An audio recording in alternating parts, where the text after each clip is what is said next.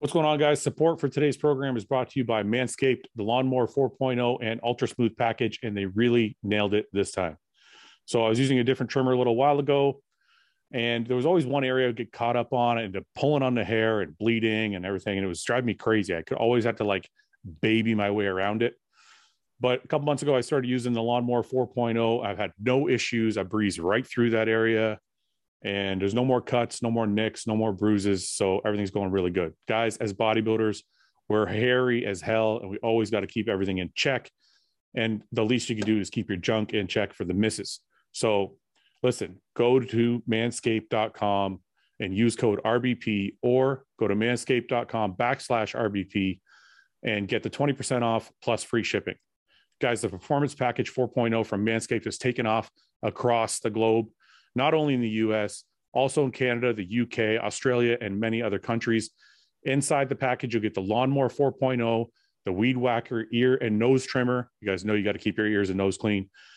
You'll also get the Crop Preserver ball deodorant and the Crop Reviver toner, Manscaped boxer briefs, and a travel bag, which I love. I think it's leather. It feels actually really good. And it's pretty big, so you can fit all your stuff in there. So listen, guys, go to manscaped.com, use code RBP, get 20% off plus free shipping, or go to manscaped.com/RBP and get the 20% off plus free shipping. Enjoy it. I know it's going to help you guys out. It helps me. Thanks for watching, guys.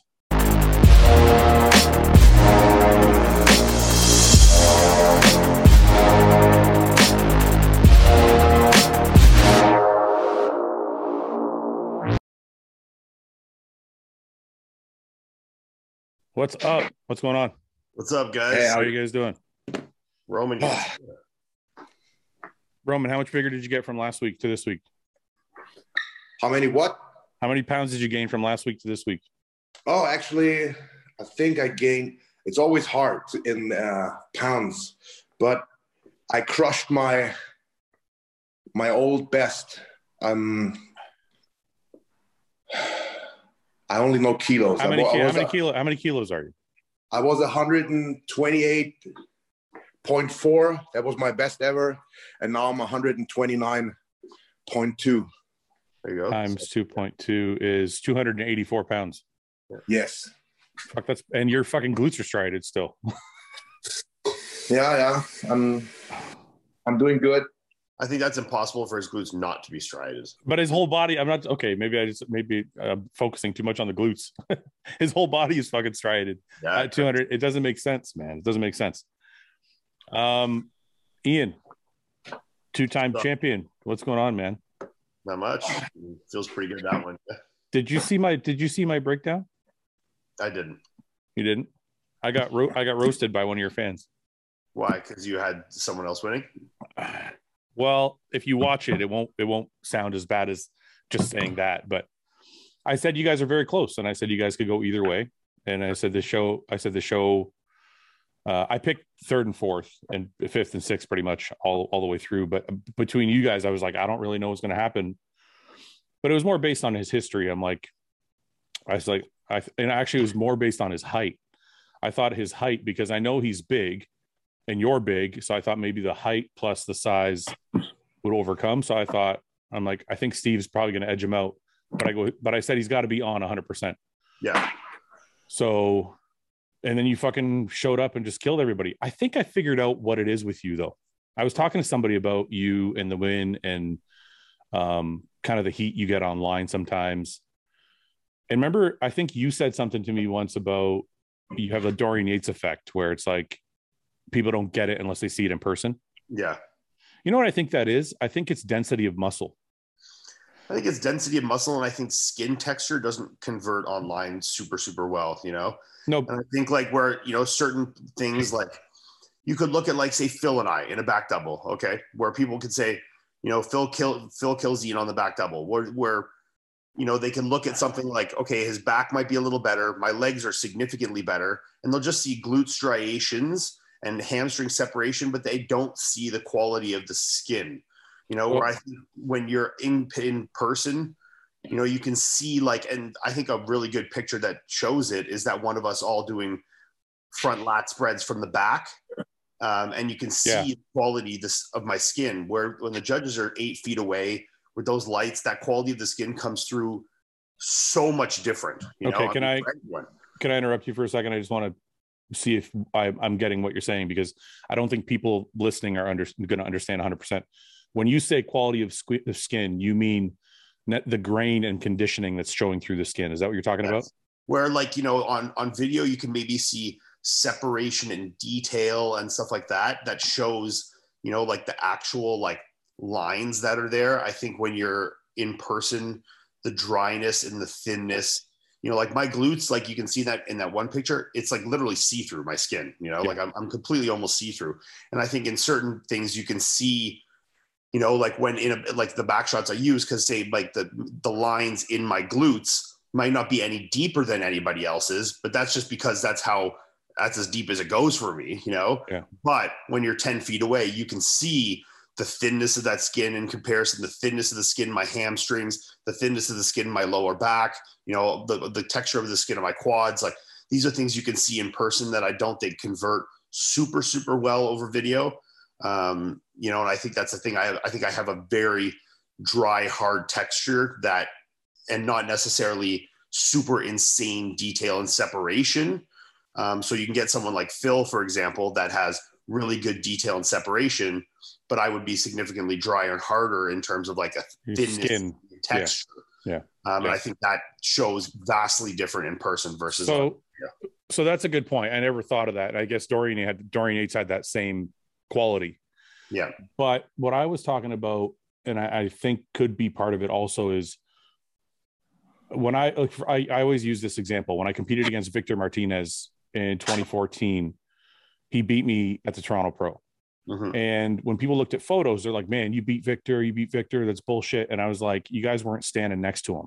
Yeah. Like the roundness of his back and his rear delts and his hamstrings. And like, you can't necessarily see that in a 2D photo. Mm-hmm. So I feel like the density and the thickness of a muscle, like the way your back pops out at the judges, is not going to show in a 2D photo. It's something you have to see in 3D, right? No. And I think also it's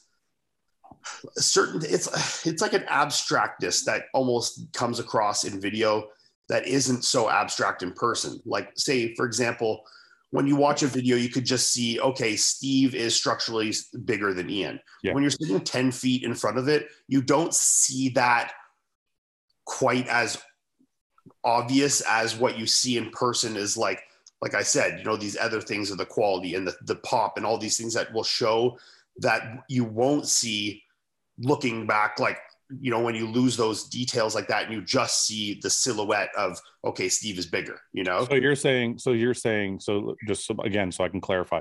So you're saying if I'm standing 50 feet away or a photo is taken from 100 feet away, I can see the structural prettiness of Steve's physique, mm-hmm. but it's not enough to overcome. Like there's other qualities that you can see when you're 10 feet away that you're not going to see in that. You're 10 feet away, I think, overshine certain other things. That's right. Yeah. And I think, when you're really, really close, like it looks vastly different like that. Right. So what do you think it was that gave you how close were you guys in points? Was it straight first?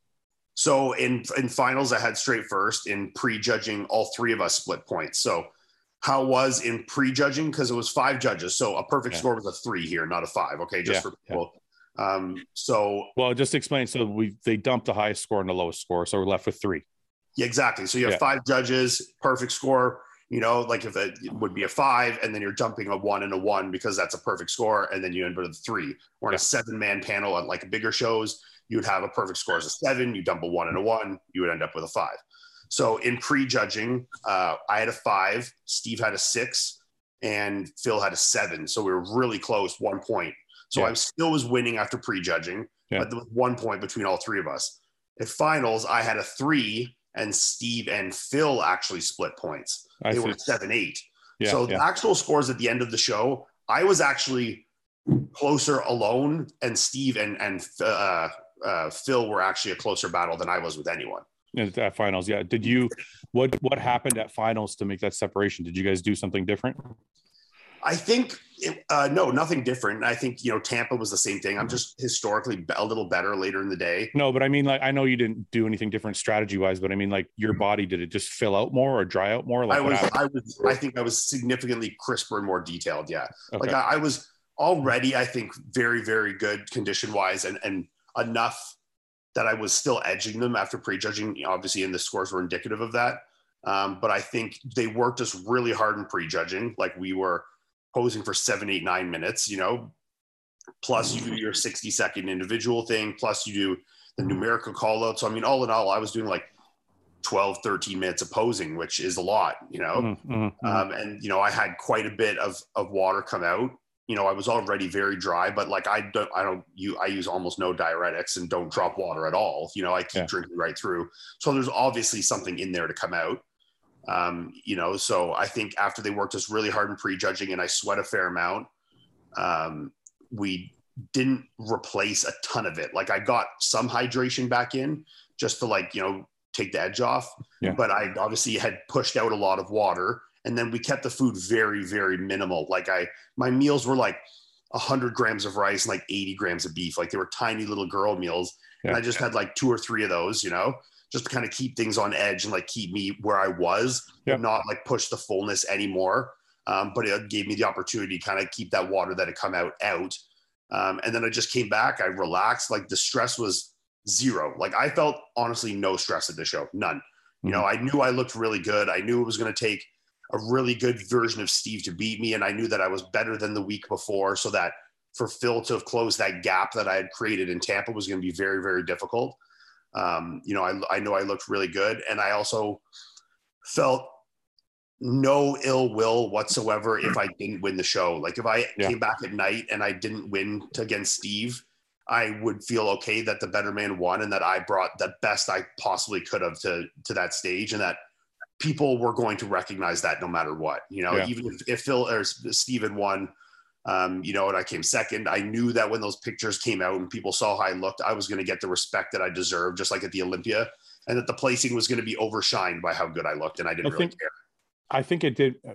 It's good that you were thinking that way, but I think it did matter more than you realized, because I think a lot of people see Steve as in that top 6 of the Olympia. Oh, no. And I think by you kind of making that hurdle, and now you're in that conversation, right? Yeah, no, and I don't mean in terms of, I think the gravity of the situation in terms of what it could mean for me in my career, my momentum, and beating Steve in his hometown never failed to dawn on me. I understood that it was a tall mountain to climb, and that if I did beat Steve, that this was going to be the biggest moment of my bodybuilding career thus far in terms of accomplishments. I was very aware of that, but I knew I looked so good that I didn't care, You brought your really best. Wanted to, like, I wanted that win more than anything. Like, I'm not a religious guy, like, anyone that knows me knows I'm like the complete opposite of that. But when we were standing there about to go on stage for finals, I was like praying to myself. I'm like, if there's ever one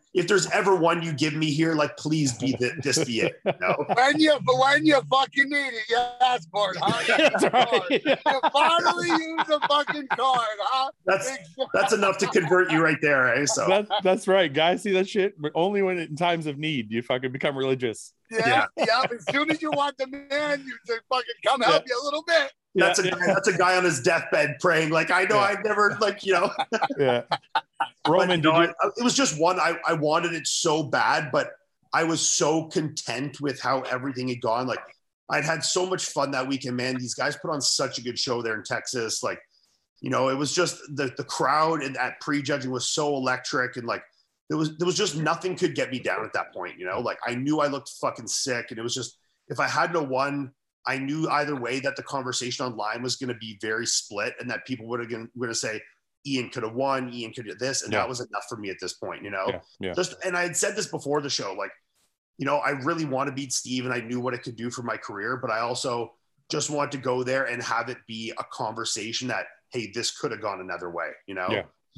And that's exactly what I did. And I was just lucky that conversation happened still after the show. I mean, there's still debate, and I think there should be. That was a very close show, but that the decision went towards my direction, not somebody else's, right? Yeah. Roman, did you get a chance to watch the show? Yes. Did you watch the live stream or just get photos? I watched the live stream. What did you think? I mean, obviously you think the judges nailed all the placings. I don't want you to say anything bad about Ian while he's sitting here, but do you think all the placings were like according to what you thought they should be? Yeah, most definitely. And when we say structure, yeah, because we said Kuglo is prettier than Ian. Well, I said that from far away. That was the statement I made. Why? What's wrong with that? I don't agree with that. I think that Ian had. That's fair. When we say structure, I think like shoulder width, waist, and quad width thing, like an X-frame. I think Ian had this one like from the standing relaxed to the side triceps all the way. He had I don't think that's necessarily the way I meant it though. I don't mean just shoulder to waist to thigh ratio, right? Because that's generally what you mean when you mean structure.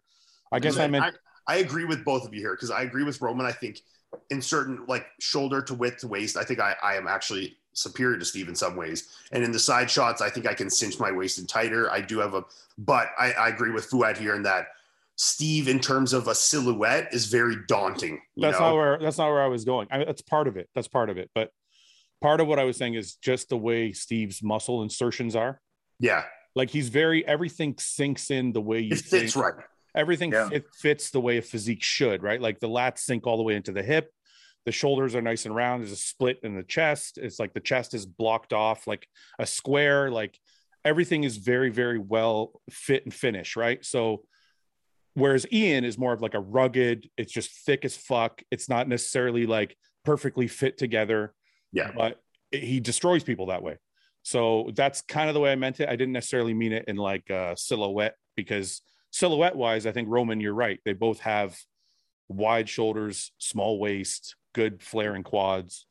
But I think I meant more. And that's what makes Steve so hard to beat. I mean, and when I look at the show, it's like he has one of those physiques where you look at and you're like, I can't really pick out anything wrong with Steve's physique. Yeah. Yeah. It's like when Steve stands there, that's one of his best poses. Yeah, just standing there. I mean, because structurally, he's humongous in person, and his chest is good, his shoulders are good, his arms is good, his back is good, his legs are good, his calves are outrageous. Like, there's not really anything you can pick that's like bad, like I could be like, okay, my legs are probably the best by far, but then, okay, my chest is a little shallow on my front shots. Okay, my triceps don't indent as good. My calves are definitely not as we big. know all your weaknesses, Ian. You don't have to go through them.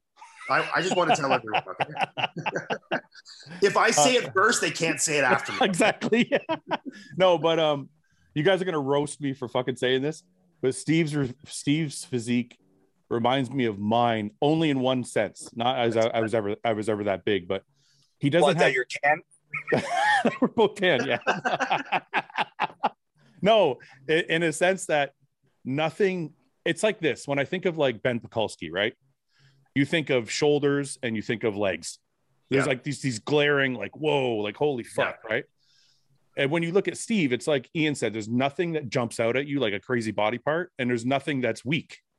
Yeah. And that's kind of always how I looked at my physique is similar in that aspect to like someone like Brayon, and why Brayon was so good. Like when you look at Brayon, obviously structurally, like Brayon's a small guy, not a big guy like Steve. But when you look at his physique, you can't really say anything is exceptional other than maybe his back double, but anything is like insane, and anything is bad. It's like you look at it and you're like, what is wrong with this? Nothing really. And that's why he was so difficult to beat and so dominant the first couple of years, because it really took someone that was just physically significantly more dominant than him, just a better, bigger structure, because from a muscularity standpoint and a structure standpoint, everything is just like an 8.5 out of 10, just like, awesome, Roman, where does the best Roman place in that lineup?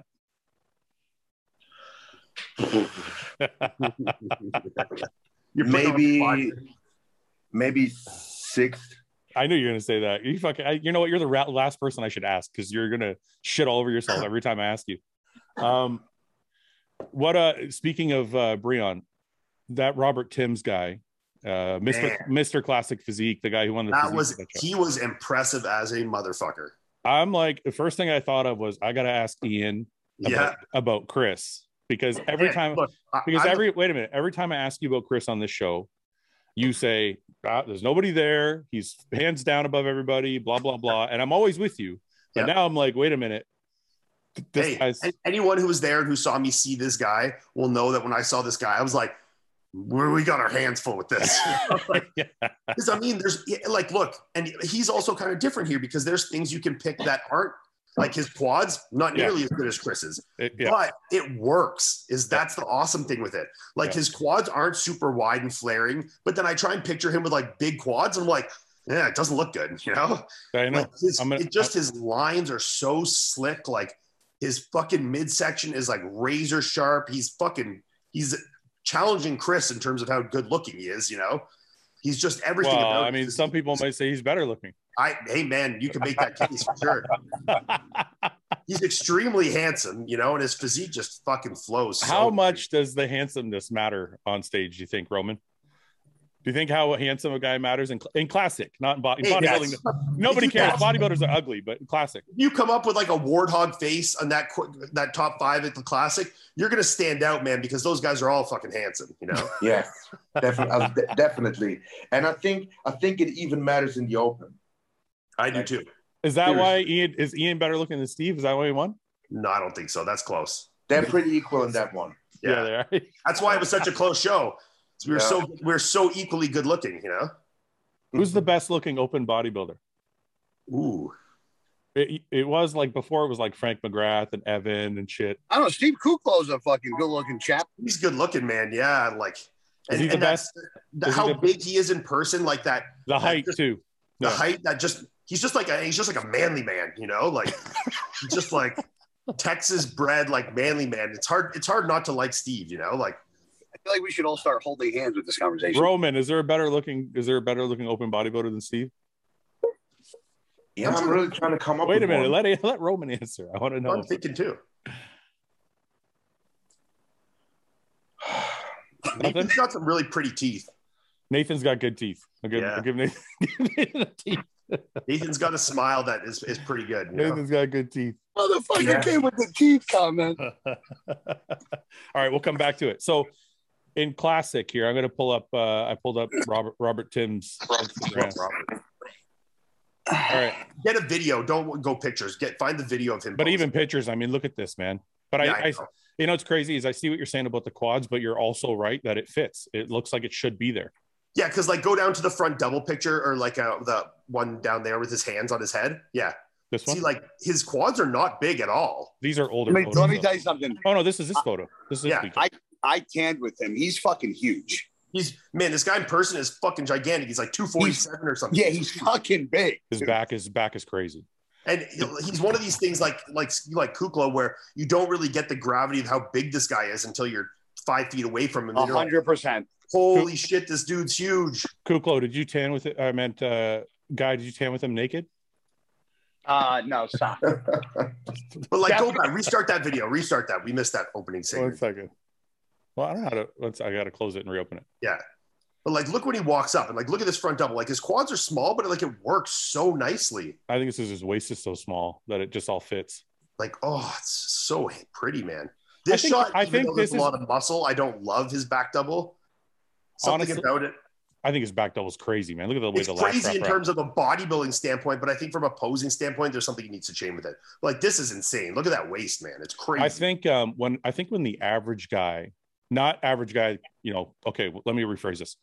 The average, this is way too much muscle for the average guy. But what I'm saying is when a guy wants to become a bodybuilder, I think this is the physique they think of. He's got a big chest, big arms, big shoulders, big back. Legs aren't overly big. This is a physique I look at and I'm like, this is like golden era bodybuilding, fucking pumped to the max, you know? Yeah. Like I look at that and this is the shape of physique I think of when I think of those guys. Cause like they didn't have, you know, the crazy gigantic flaring quads, but like everything fits so perfectly. His posing is nice. His conditioning is flawless. He could be a little tighter through the glutes and hams, but I mean, you're nitpicking at that point. You know, so the question is the $1 million question is, can he beat Chris? And let me ask you a second question. A few follow-ups actually that are important. How much do you guys think And I'll ask Guy because Guy hasn't said shit this whole time. You haven't. I haven't had anything directed towards me. Well, I'm directing. Well, you were in the car. Now you're home. How much do you think social media popularity, looks, attitude, all that plays into? Let's say they step on stage and points wise, physique wise, they're 100% even. Does all that shit play into Chris winning because he's got such a following and such a personality? I don't think so, because I think Brayon was winning and before, and he's not that. And I think, there's a lot of guys that can be very good. And I think Robert also has a very good essence that a lot of people could get behind if he was the champion. So I don't think I don't think that would ever be a deciding factor. In terms to answer the question, could he beat Chris?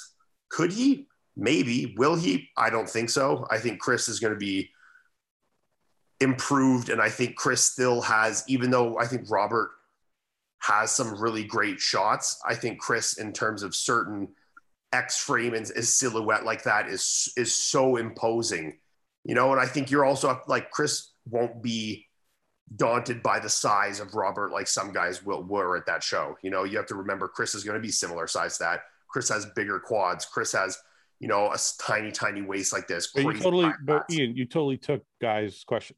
Well, Guy sat there silent. I thought he was waiting for me. He was thinking. Hey, now I feel like silence gap. Ian, you're just a quicker thinker than the rest of us. Yeah. All right. Aside That's my from answer. I think, Guy, answer. Can I? Okay. I'm going to disagree with Ian, and I don't know, Guy, do you agree with what Ian said or no? I'm going to let you go, and then I'm going to say my piece. Okay, I'm saying all things even. Like, let's say they look at their physiques and they're like, fuck, these guys are dead even, right? But that doesn't exist. But let's just say it does. Points-wise, they can't decide, right? Sure. That exists. I think there's a time when two guys step on stage and you just can't make a choice, right? Like, it's like they're so close. You can't. I don't think that happens with champs, though. I think in order to take out a champ, you have to knock him the fuck out. Agreed. Well, this would take him out easy. Okay, for hypothetical reasons only. Let's say their fucking physiques are dead on. Okay. I think the IFBB at the end of the day is a business. Agreed. And they're like, Chris is got this massive following. Has done all this already. He's done this all already. He's been a great representative for the sport. He's got the right attitude, the right everything. And why would we take that away when he's doing such a good job promoting our sport? You also have to look at this from the other side, though. Chris is popular in winning and in defeat. And I think if you also shake things up, by putting someone new in there that does have a really dominant physique like Robert, and then now you have the story of Chris coming back to win his title back. Yeah. You have a lot of things like this. I think you can look at it from both ways in terms of storylines and making it exciting. And I think me winning Texas was a perfect example of this, because the easy decision here would have been to have Steve win this show. Yeah. I thought of that when I was making my choices. I was qualified. Yeah. Steve was absolutely good enough to win the show. Like, if he had won the show, it wouldn't have been like 90% of people would have been like, fucking politics bullshit in Texas. Fuck this, It wouldn't have been like that. People would have, a handful of people would have agreed with that decision, as they should have. It was a split decision. I would have got it, but. Yeah. Okay. That, right? So I think I'm not saying they won't let Robert win. I think if he's better, they could let him win for the same reason you just said, is it'll create some hype. It'll create a rivalry story, all that. I'm just saying if they're even, I don't think they go. I don't think it. Yeah. I mean, obviously past the hypotheticals, I do not think it will be even. I think in terms of the people out there right now, in my mind, is Robert the biggest contender? 100%. Based off that showing, I absolutely agree that he is better than Brayon. I think he's better than anybody else out there right now. I didn't really know who that guy was until we were tanning, and I was like, this guy is Dennis James was training him like 2 or 3 years ago. And I don't know where he's all of a sudden made more progress. He's always been with AJ Sims, but he was. I thought he was working with Dennis for a minute. Maybe way back for training, but I think he's maybe training. Yeah, maybe doing like what I was doing with John. I could be wrong. That's kind of what I remember. I know he's like a lifetime military guy. Yeah. And I know he was competing naturally until like 2 years ago. Yeah. Well, maybe that's why. That just figures out why all of a sudden that answers that question. Didn't compete for 2019, 2020, and came back this year, obviously, with a little extra sauce in the vein. Those are the guys, man, that like the Keons, like when they wait, they just sprinkle a little in and they grow like a fucking weed. Yeah, I mean, and this guy didn't just grow; he got better. Like everything about his shape is better, his hardness is better. Like he didn't just get like a supersized version of himself. Dude, I saw him. I was like, this guy might win this fucking show. And I knew Logan was doing it. And Logan, I think, is had a nice structure, nice physique. Logan was good at the show. Yeah. Yeah. And Logan, I was like, if anybody's going to take him out, it's this dude. Logan's good, but when I saw this guy come out, I was like, there's no fucking way. No, Logan was good, but this was the difference between a second place Olympian and a seventh place Olympian. You know, Roman, honest opinion, do you think Robert Timms can beat Chris Bumstead? Let's take a look at. Did you watch the classic at all, or you don't really watch that when you watch the live streams? I watched it a little bit, but I don't think so. I think the legs is the part that might throw it, but I mean, he's got him in a lot of other spots. Yeah, and see, this is where this is where, you know, like I say, the legs look awesome with this physique, but you also have to realize that it's just like this when people said this with Phil, like Phil should beat Ian. It's like, well, because yes, you're looking at certain areas of muscularity, and Chris is still just as good in the up top, except for the arms, but he's significantly more dominant in the legs, and that's going to show in side chest, front double, front relaxed, you know. Even through the back, you know, in the back shots and the hamstrings, Chris's hamstrings are outrageous, right? Yeah, that's what I was going to say. The way Chris brought his back up. See, like, look at the difference in the side of that leg. Yeah. You know? Yeah, that's going to be a big difference. The way Chris brought his back up over the last year, for the last Olympia, and with his legs. Yeah. The total package might just throw it off with his legs obviously being a little, you know, on the slimmer side, you know. Yeah, I mean, obviously, as the champion, I mean, that's a physique that we take seriously. You know, like we don't look at that and like, fuck this guy, we're the fucking best. Like, oh, of course. You know, you look at that and you got to be like, okay, this guy's serious. You know, we got to be on our game this year, or there's guys that are ready to take it. You know. Yeah. Yeah, I mean, this is. Okay, to me, Robert has some better body parts, but the overall physique here to me is still better. Yeah. Chris, you forget, like Chris is very muscular too, and right? it's different. You know, I still can't. It's that same shit you always say, Ian. Chris has the je ne sais quoi. Je ne sais quoi. You can't put your finger on it, but there's something fucking about his physique that just draws your attention. You're like, what the fuck? It looks it's so going to sick. be. You know what? It's good for the classic division, though. It's going to make for a lot of excitement, and I think a lot of people are going to want to see that showdown.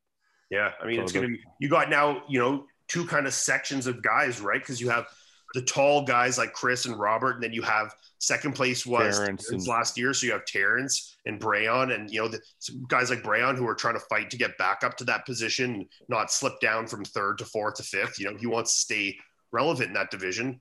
You got guys like Terrence who want to, you know, defend that second place and work up to the first place.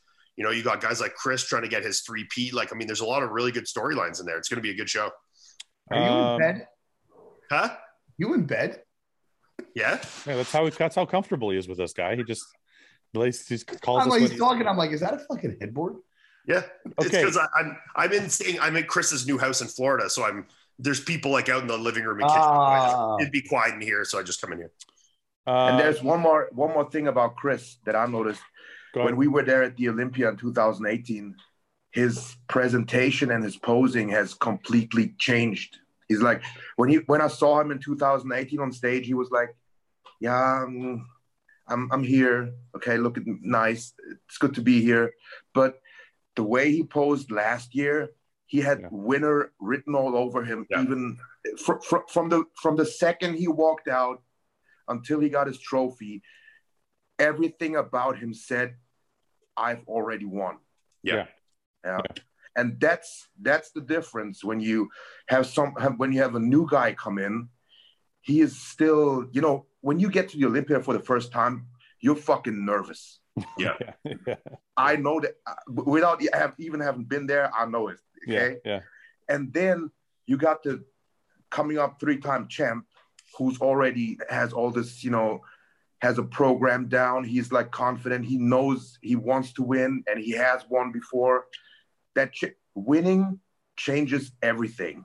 Yeah. I mean, I can speak to this 100%. I mean, anyone who watches how my attitude was in Tampa versus, You know, I'm confident in Tampa, and I think Fouad saw that. But, you know, if you see how I was in Tampa versus how I was in Texas, how I felt on stage, my confidence, my attitude, everything was like two completely different people. And this is also one of the main reasons when people ask like why I was competing again. I mean, this is one of the biggest things for me. I'm not a guy that's like, you know, dripping with fucking swag coming onto the stage, like feeling like $1 million every show. You know, I questioned myself. I got on stage. I stumble through my posing. I'm nervous, you know, these things. And I don't, you know, necessarily show the most confident version of myself every time I get on stage. And in Texas, I 100% did that, you know. Mm-hmm. Guy, there's so many storylines. I can't believe it's taken us this long to get to it, but you have officially retired. Yes. How the fuck does that feel? Actually, you know, a question I want to ask you the most. I never got to do the farewell speech. I didn't know. I know you didn't know, but how does it feel afterward to get to kind of walk up and say goodbye and actually get applause that way? Honestly, what made it better was Bob Ciccarello pulled me aside after, because he saw me like walking through the hotel, and he pulled me aside. He goes, "Just so you know," he goes, "they don't do that for anybody." No. He goes, "Unless you're like a Mr. Olympia." Yeah. He goes, "So the fact that like they even did that," he was like, "should tell you who you are in this sport." And I was like, that means more than you know, bro. Yeah, no. And I didn't think anything of it. Like, I just thought like they knew, and they kind of just, he was like, dude, he goes, they wanted to make sure that like you got your time to say what you wanted to say. He was like, because they asked me before, I'm like, listen, if you guys want me to say anything, I'm like, because Freddie and Angelica came up to me and I'm like, don't ask me, because I don't need to fucking plan or think. Like, I don't, if you guys want me to say something, I will. If not, then I'll just fucking walk off stage. Like, I don't need, and I didn't know when they were going to do it, if they wanted to do it. And I just, and ready for this, when they told me to hit my last couple poses, when all that shit was happening with the fireworks, but I didn't even see any of that until the photos. I thought somebody got that in the background. No, I know, because the photographer, is it Walt Whitman? Yeah. Will Whitman. Sorry. We're not familiar with each other, but so he wrote, I saw his post. He wrote a caption that said he ran back and set that all up for you. Yeah. So I thought that was pretty cool, and you're right. They don't do that for everybody. And actually me, Paul and James joked about it during the last Olympia, because they gave the farewell to Dexter after he retired. Remember, he walked out and he said goodbye to everybody. Mm-hmm. And James said to me, he's like, you should do another show so they do that for you. And I was like, they're not going to fucking do that for me. They're just going to be like, and next up is whoever the fuck, and I'm just going to walk off. So I thought it was really cool that, because you're right. I think the only person I know that's not a Mr. Olympia that I think I've seen them do that for is like, I think they did it for Dennis James. And Jose Raymond. Yeah. Yeah. I think if you're in the sport long enough, you maybe get that courtesy. Either long enough or earned enough respect. Maybe not just long enough. But like, I think it's important, like to note too, like people that will leave like an impact after the sport. Like, I mean, someone like Guy has, you know, a personality and an essence and like a style to him that is extended far past the stage, right? Like, it's kind of like this hardcore, like blue collar, like work hard and you can overcome shit. This is like a thing that people remember Guy for. He ain't waiting for me to be retired to give me all these compliments. I just got very excited. Well, we can't do it while you're competing. These are things that people will remember. Like when you have that conversation, these kind of guys, you know, whether you talk about their bodybuilding prowess on stage, Guy will always be a guy that comes up in that conversation. Like Branch, no matter how long Branch has been off stage now, you talk about this conversation, Branch's name comes up. Yeah. Guys in that conversation. Like this is one of these things that, you know, these extend past the stage and past bodybuilding, right? That means so how did it feel when they did finally get you to walk out? And did you even know what you're going to say? Do you have any idea, or just ramble through some shit? I don't play in shit when it comes to speaking. You know what though? I felt like when I listened to it, I never do. Never have. Not one speech, not one wedding, not like one best man speech at wedding, nothing. Okay, listen to me for a second. When I listened to it, I'm like, that was off the top of his head. I kind of knew, right? But don't you think that's one speech that you might want to plan? No. I think I would. I think if I ever got to do that, I'm going to tell you why. Because if you plan a speech, not like a 3-minute speech, but I mean, I kind of want to know what I'm going to say, right? No, because then if you know what you're going to say, first of all, half the time you don't even say what you plan to say. Yeah, and that's true. Secondly, it's not really like when I talk to people, when people go, oh, like, I like to be organic, because when you're organic and coming off the cuff from the heart, it comes off different when it's planned. Well, that's why I didn't call you back yesterday. Well, I mean, like I knew, like, as soon as Bob fucking said something and I turned and people were standing up, like I thought of like John, and I was like already a mess when he gave me the microphone. So I was already done before my mouth even fucking opened, you know? So it was like, I was like, this is going to, there's probably gonna be memes about this. No, it was a good speech. I always wondered to myself, if I ever got that opportunity, I might want to plan out like a 30-second, like, you know, my thoughts, because, you know, I afterwards, I was like, damn, I didn't mention like Aceto, but I'm like, you know what?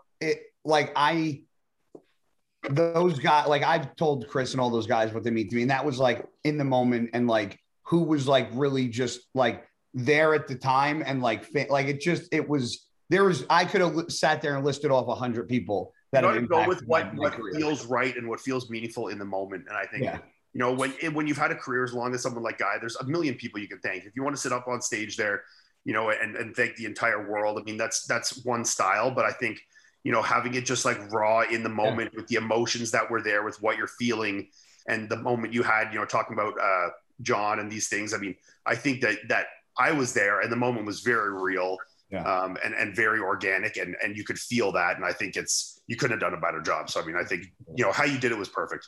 Roman, would you do you want that kind of farewell, and do you know what you're going to say? You seem like the kind of guy who wouldn't give a shit. You just kind of walk off and take your number off your Man, I would definitely start crying. And then I during you would want the speech and you would start crying? No, I wouldn't want the speech. But I would start crying. Okay. And then I wouldn't get a word out. Yeah. And then the whole thing would be like Guy said, a meme on Instagram. Guy, did you like the Michael Jordan cry? The Michael Jordan cry. I'm gonna say this. You know what's really cool? And I Ian probably knows where I'm going. I actually messaged Melissa, and I go, let me tell you something. I said, I thought it was really fucking cool. I said, the amount of like bad shit you see in the sports when it comes to relationships. I go, every show that I've been at with Melissa, like how excited she gets for Ian backstage and like by his side all the time and like screaming and like. And I just messed her. I go, that's fucking awesome. I go, because you don't see that often. I go, and I just want to say, like, I was watching you backstage, like, I go, and it was awesome to see. That's the way it should be. I mean, that's what it should be. Yeah. Right. Like, do you see? Go to her Instagram while you talk about this, though. If I watch videos back of my posing routines, the only fucking person in the audience you can hear screaming is my wife. Yeah. I'm screaming. She's standing in front of me on the stage. I'm screaming, and she's smacking the stage. I'm like, she was side stage, and like, I can do my call out, and then I step to the side, and she's like, do this, you fuck this up, make this better, do this, blah, blah, blah. You know, it's like being at a boxing match. You go to the middle photo and scroll through that. No, top middle, and go through this. I did see that. I saw that yesterday. Yeah, that's hilarious. Yeah, that's good though, man. I think it's important to have that, and I think that's probably a big reason for your success. Yeah. I mean, if she wasn't there, fuck. I mean, that extra support system matters. I mean, Roman just got married. He knows. Oh. Yeah. Especially, man, like for me, I'm naturally What guy? No, nothing. What are you moaning about? I can hear little noises. You said he just had a funeral. Welcome to the party, bud. Oh, he literally got married like a week and a half ago or 2 weeks ago. Yeah. Sorry to hear that. Nah, you should hear the shit. I'm just kidding. You should hear the shit his wife does, man. You would be like, yeah, good. I'd be a fan. Oh yeah. Oh, nice. Yeah. Like, good for you. Yeah. No, trust me. We'll go over it. I'll fill you in. So those are the biggest stories in bodybuilding, I think. Well, I do want to mention really quickly before Ian says what he's going to say. I have so much respect for Phil Klahar at 47, I think he is. Man, to still look the way he looks and actually challenge. No, he's improving. He's not just looking the way he looks. He's better. Yeah. When he turned pro, winning the bench here in Canada, he's better than then significantly. Yeah. Too, man. Like when I was at Destination Dallas a couple of days ago and hung out with Phil and his wife, and me and Melissa sat down with his wife, and like she really told us like Phil's whole story. And if you haven't had Phil on the show, you should have him. And I want to have him on the show, yeah. And to talk about this guy's story, man, like it will give you so much more respect. Not that he already doesn't deserve every ounce of it, but when you hear Phil's story and like the adversity and like what he's, you know, done for bodybuilding and stuff. And, you know, how many other things Phil is very proficient at, and, you know, how good he is like from a mind. Don't give it away. Don't give it away. I want to do like a full hour with it. Yeah. And his mindset, like his state of mind in terms of, you know, staying out of the bullshit and being a positive guy and like, you know, these things. I mean, he's honestly a one-of-a-kind guy that I'm very happy to have the opportunity to meet this. And I want to say something off that, because somebody actually brought his name up to me, and they're like, why are you giving up if that, whatever, Phil can do it, he's still 47. And I'm like, listen, I said, I'm okay with the fact, knowing that I had to sacrifice some things to be a good bodybuilder. And one of the things I had to sacrifice is time. And the reason why I had to sacrifice time is because I wasn't somebody, and I know Fuad gets all pissed off, my fucking dryer. What were you going to say? Why do I get pissed off? Because I always make it about genetic comment, but if you know, what's the comment about genetics? Where as far as I think I'm not genetically superior to a lot of guys. I think a lot of the guys are. Why would I get upset about that? Because I said it before you yell at me. But anyway. Your genetics are shit. Oh, that's what I said. I said saying. Well, you're retired now. I can say whatever I want. Yeah. You know? Okay. So my point is this: in order for me to get where I got, I had to train a certain way, because that built my foundation. And at a certain point in my career, I knew this is going to end up being the downfall of my success, because the thing that got me to where I was, it was the thing that was eventually going to tear me down the most. And that was training the way I was training. But that got me so successful. And I was talking to Aceto about it yesterday, and I go, you know what? I'm okay with that, because I know what I did in the sport and training the way I trained. It was the thing that brought me the most success. And it was the thing that ended my career the fastest. And that's why I brought on John the last 3 years. But I said, you know what? I'm okay with that. I just want to interrupt for 1 second, because I'm in the same boat, but I want to ask one question. Yeah. Do you think, and I think about this all the time, because me and you have similar training styles. I don't think it's the training. I think it's genetic. I think training's part of it, but like, I don't think it matters how me or you trained. Phil Klahar being that good at 47 is not going to be that way for everybody. No. Like Kai Green looking as good as he looks at 46 or the fuck he is. Dexter. Or Dexter, or like, that doesn't matter. Can you name somebody that trains very intense, like the way you, me, Branch, Dorian train or make it to their 40s? I'm not saying you're wrong. There's probably an element of somewhere in the middle being true. Yeah. I'm just saying, I think when it comes to like a Dexter or a Phil Klahar or a Kai Green, I think genetics play more of a part in how long they've lasted than just their training. Training is probably part of it, though. Yeah. I mean, I think it's a little bit of both. But when I say I don't have good genetics, obviously that is going to cross over into the gym as well, right? Like maybe if you didn't train the way you trained, or I didn't train the way I trained, or we were a little smarter about it at certain times when we're dieting or whatever, maybe I could have made it to 42 or 43. But you know, but would you have looked as good at 35? See, this is a good example. I'll give you an example. So Jay Cutler is not notorious for training super heavy or super crazy. He trains a straight sets, not always to failure, just a lot of volume. And his physique changed around 39, 40, 41. Yeah.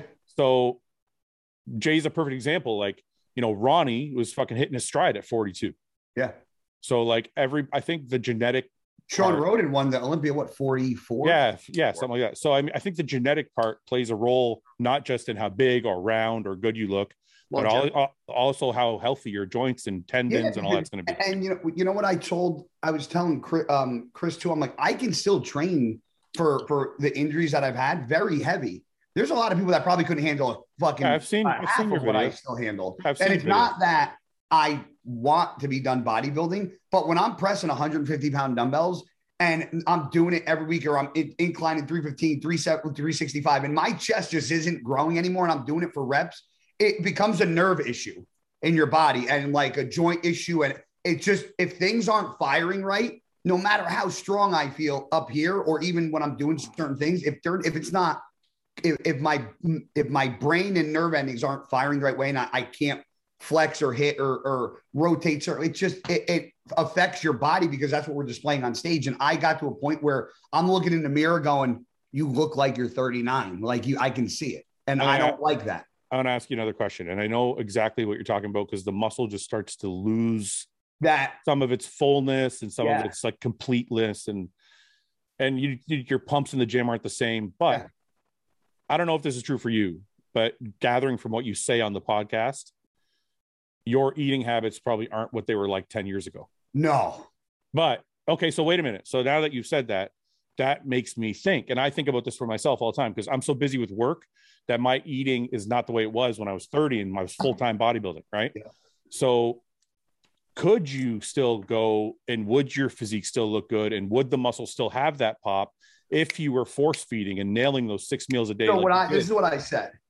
I said, I'm 99.9% retired. Like, especially after what I said on stage, like I would be a fool to come back because I said, I'm not going to be like Jordan wearing the 4.5 coming back. Like, it just is not going to happen.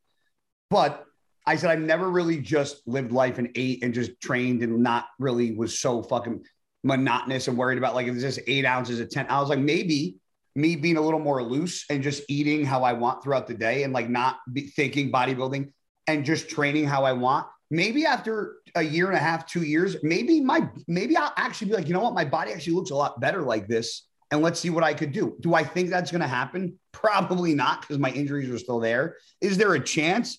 Yeah, because I'm not going to stop working out. I'm not going to stop eating healthy. I'm not going to stop living the life that I've lived. I'm just in my head, I'm like, I don't look good enough to be on stage. But if I start doing things differently, like I'm actually getting a colonoscopy done because I want to see if there's anything going on in my gut as to why I'm not fucking hungry. Like I didn't tell you guys in Tampa, I was force feeding myself so much the week of Tampa. I actually threw up in the middle of the night in my sleep and covered the fucking bed in vomit. You've been talking about that that's for a never while. happened to me before in my life. And it scared the fucking shit out of me. So it's like, you know, that's not fun. When you have to, when that stuff starts happening, it becomes not fun. And after I hit a certain age, being full from the time I woke up in the morning, I'd wake up for breakfast and still be full from the meal I had before I went to bed. And like, I hated living like that. So I missed that. I missed that. Grass is The always funny thing is, no, I'm serious. I listen, it's not healthy. That's why I don't do it. But I miss being fucking full blown off season, fucking jamming in 5,000 to 6,000 calories a day. Like if it wasn't for my health, I would still be doing that shit. What were you saying, Roman? I don't know if you remember, if you remember, Ian, but I once texted you. That was maybe 2 years ago. Man, if you wake up in the morning, are you still full from the night before? That's when you know you're true full blown off season. I think we've all been there. Fuck. Yeah, but the older I got, I don't like feeling like when I was younger, I could feel like that throughout the day and get through. Yeah. I think the older I get, it's like the old man syndrome. I'm like, I can't function. I'm like, I know. All right. So are we missing any other big stories of the week before we go on to questions? Ian, you were going to say something earlier. I forgot it. I missed it. I don't know if I want it. Why? Should I text you? Yeah. It's about me. I know what he's going to say. Say it, Roman. No, just wait. Okay. I'll message you. Can somebody message me about what's going on? I was gonna fucking say so Arnold's is coming up and Kuklo. Oh yeah, you know what, we could touch on that. So listen, do you want me to bring it up or you want to say it? Go for it. All right, so this is interesting. So a girl passed away this weekend at the NPC European. I don't know her name. Wait, at the show? I apologize. I don't know if it was. Yeah, it was due from what I hear, and forgive me, anybody listening. I'm not being disrespectful. I'm just trying to bring a little bit of light to it. So from what I heard, it was diuretic related. Yeah. If I'm wrong, I apologize. But the point I'm trying to get to is, and I don't know if this is where you were going, Ian, but Jake Wood put out a statement saying that he thinks the diuretic use is too much, and he thinks the conditioning is too much, and he thinks, I guess this girl was close to him, and people dying for this reason is not what our sport is about. And he wants to talk to the judges about possibly changing the way things are looked at on stage. And the reason the reason I'm glad you mentioned this, Ian, is I actually want to talk about this. Is there a way to change that? Because the whole premise of our sport is to look the best you can look as far as conditioning, as bone dry as you can be, and as big as you can be, and as all that. So how do we go to the judges and say, Let's mark. I think this won't get farther than this, because I think any judge that is deep enough into bodybuilding is going to know that diuretics don't make a bodybuilder, you know, and that, you know, that there is people, and I mean, prime example, I mean, like I know tons of guys like the Josh Wades or the Romans or me or guys like this that can get skinless by working for it and not. I never use diuretics. Exactly. I mean, you know, I'd be hard pressed to find many guys that were much harder and drier than I was this past weekend. And I used almost zero diuretics for that. And same with Tampa the week before. You know, I could count how many tabs of total Diazide I've used on one finger in the last 5 shows, you know, one tab of Diazide, if you add them all up together. You know? Yeah. So I mean, so when there's these insane protocols and people are getting hurt with these things, I think that's just bad protocols. I think that has nothing to do with conditioning, hurting people. I think people don't pay attention to like self-health.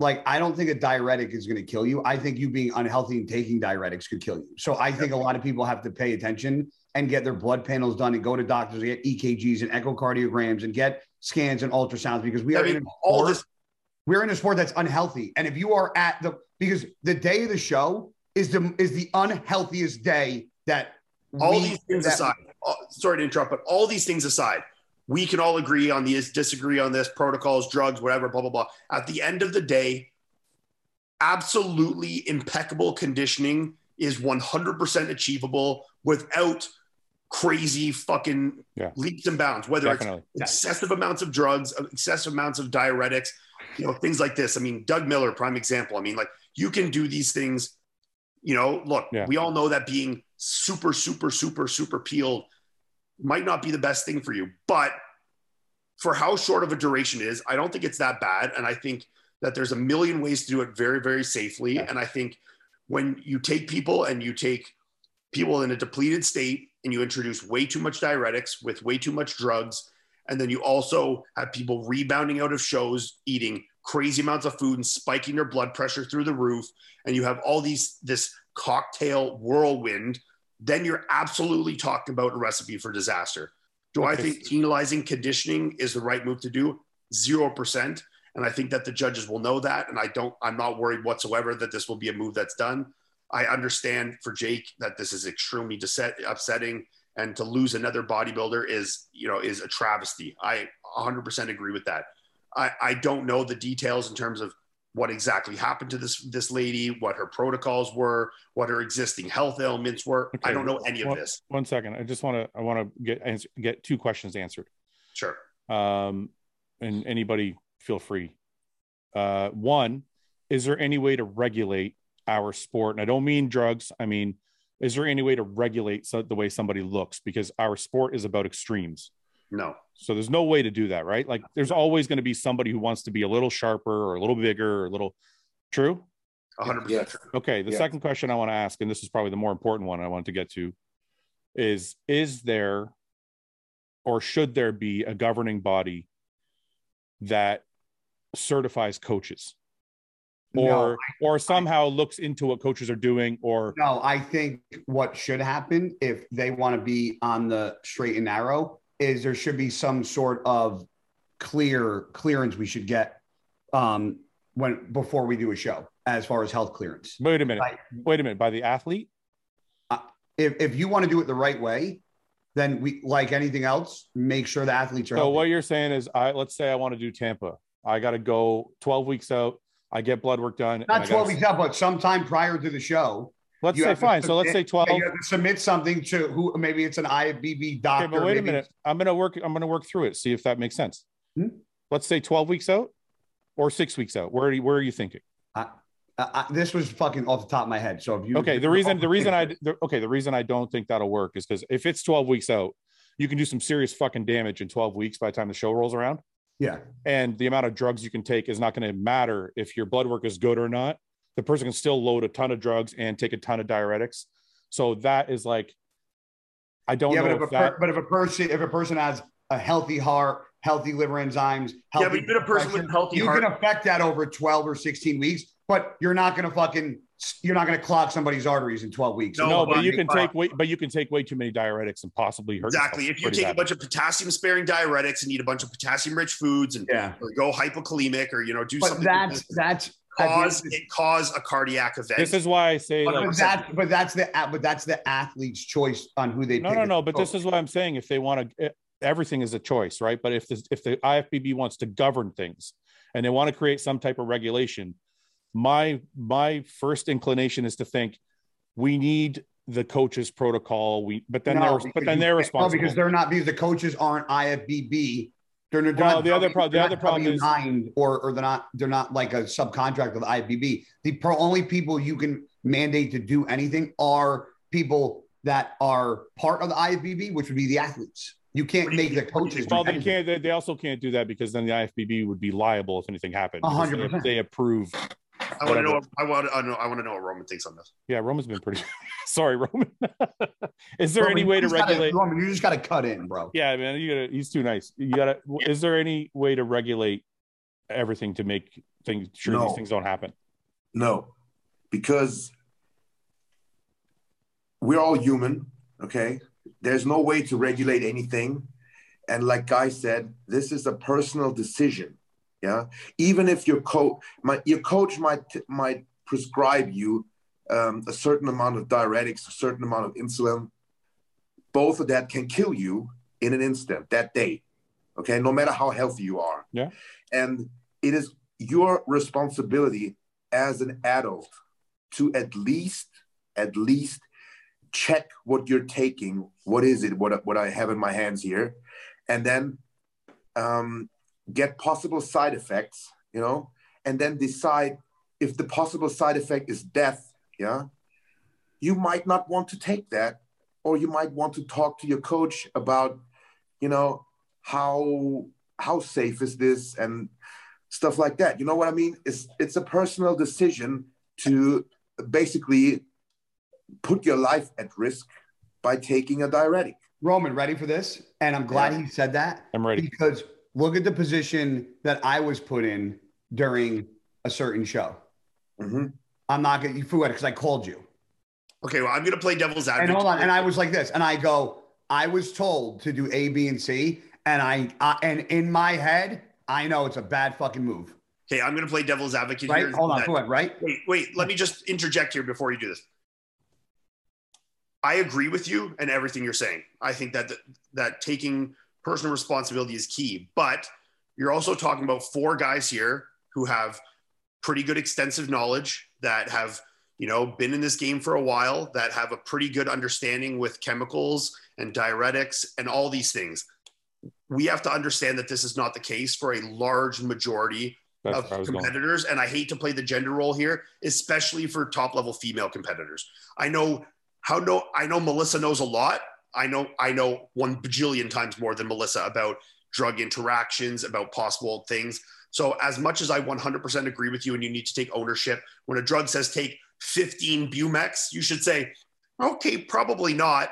But I also know that that's not always going to be the case, and that there's going to be people that are uninformed, and that they're just going to do what their coach tells them. But it also comes back to this. I tell people all the time when people go, "Oh yeah, you might know my coach so and so," and I'm like, "No, who's your coach? Oh, you don't know." But this is where I was. But this is where I was going about. You need to also, as the athlete, make sure you do your research on the fucking coach. Wait a minute. This kind of goes back to what I was saying. So if we know they're just hold on a minute. This is my Italian. You did the reverse of Italian. This is my Italian here.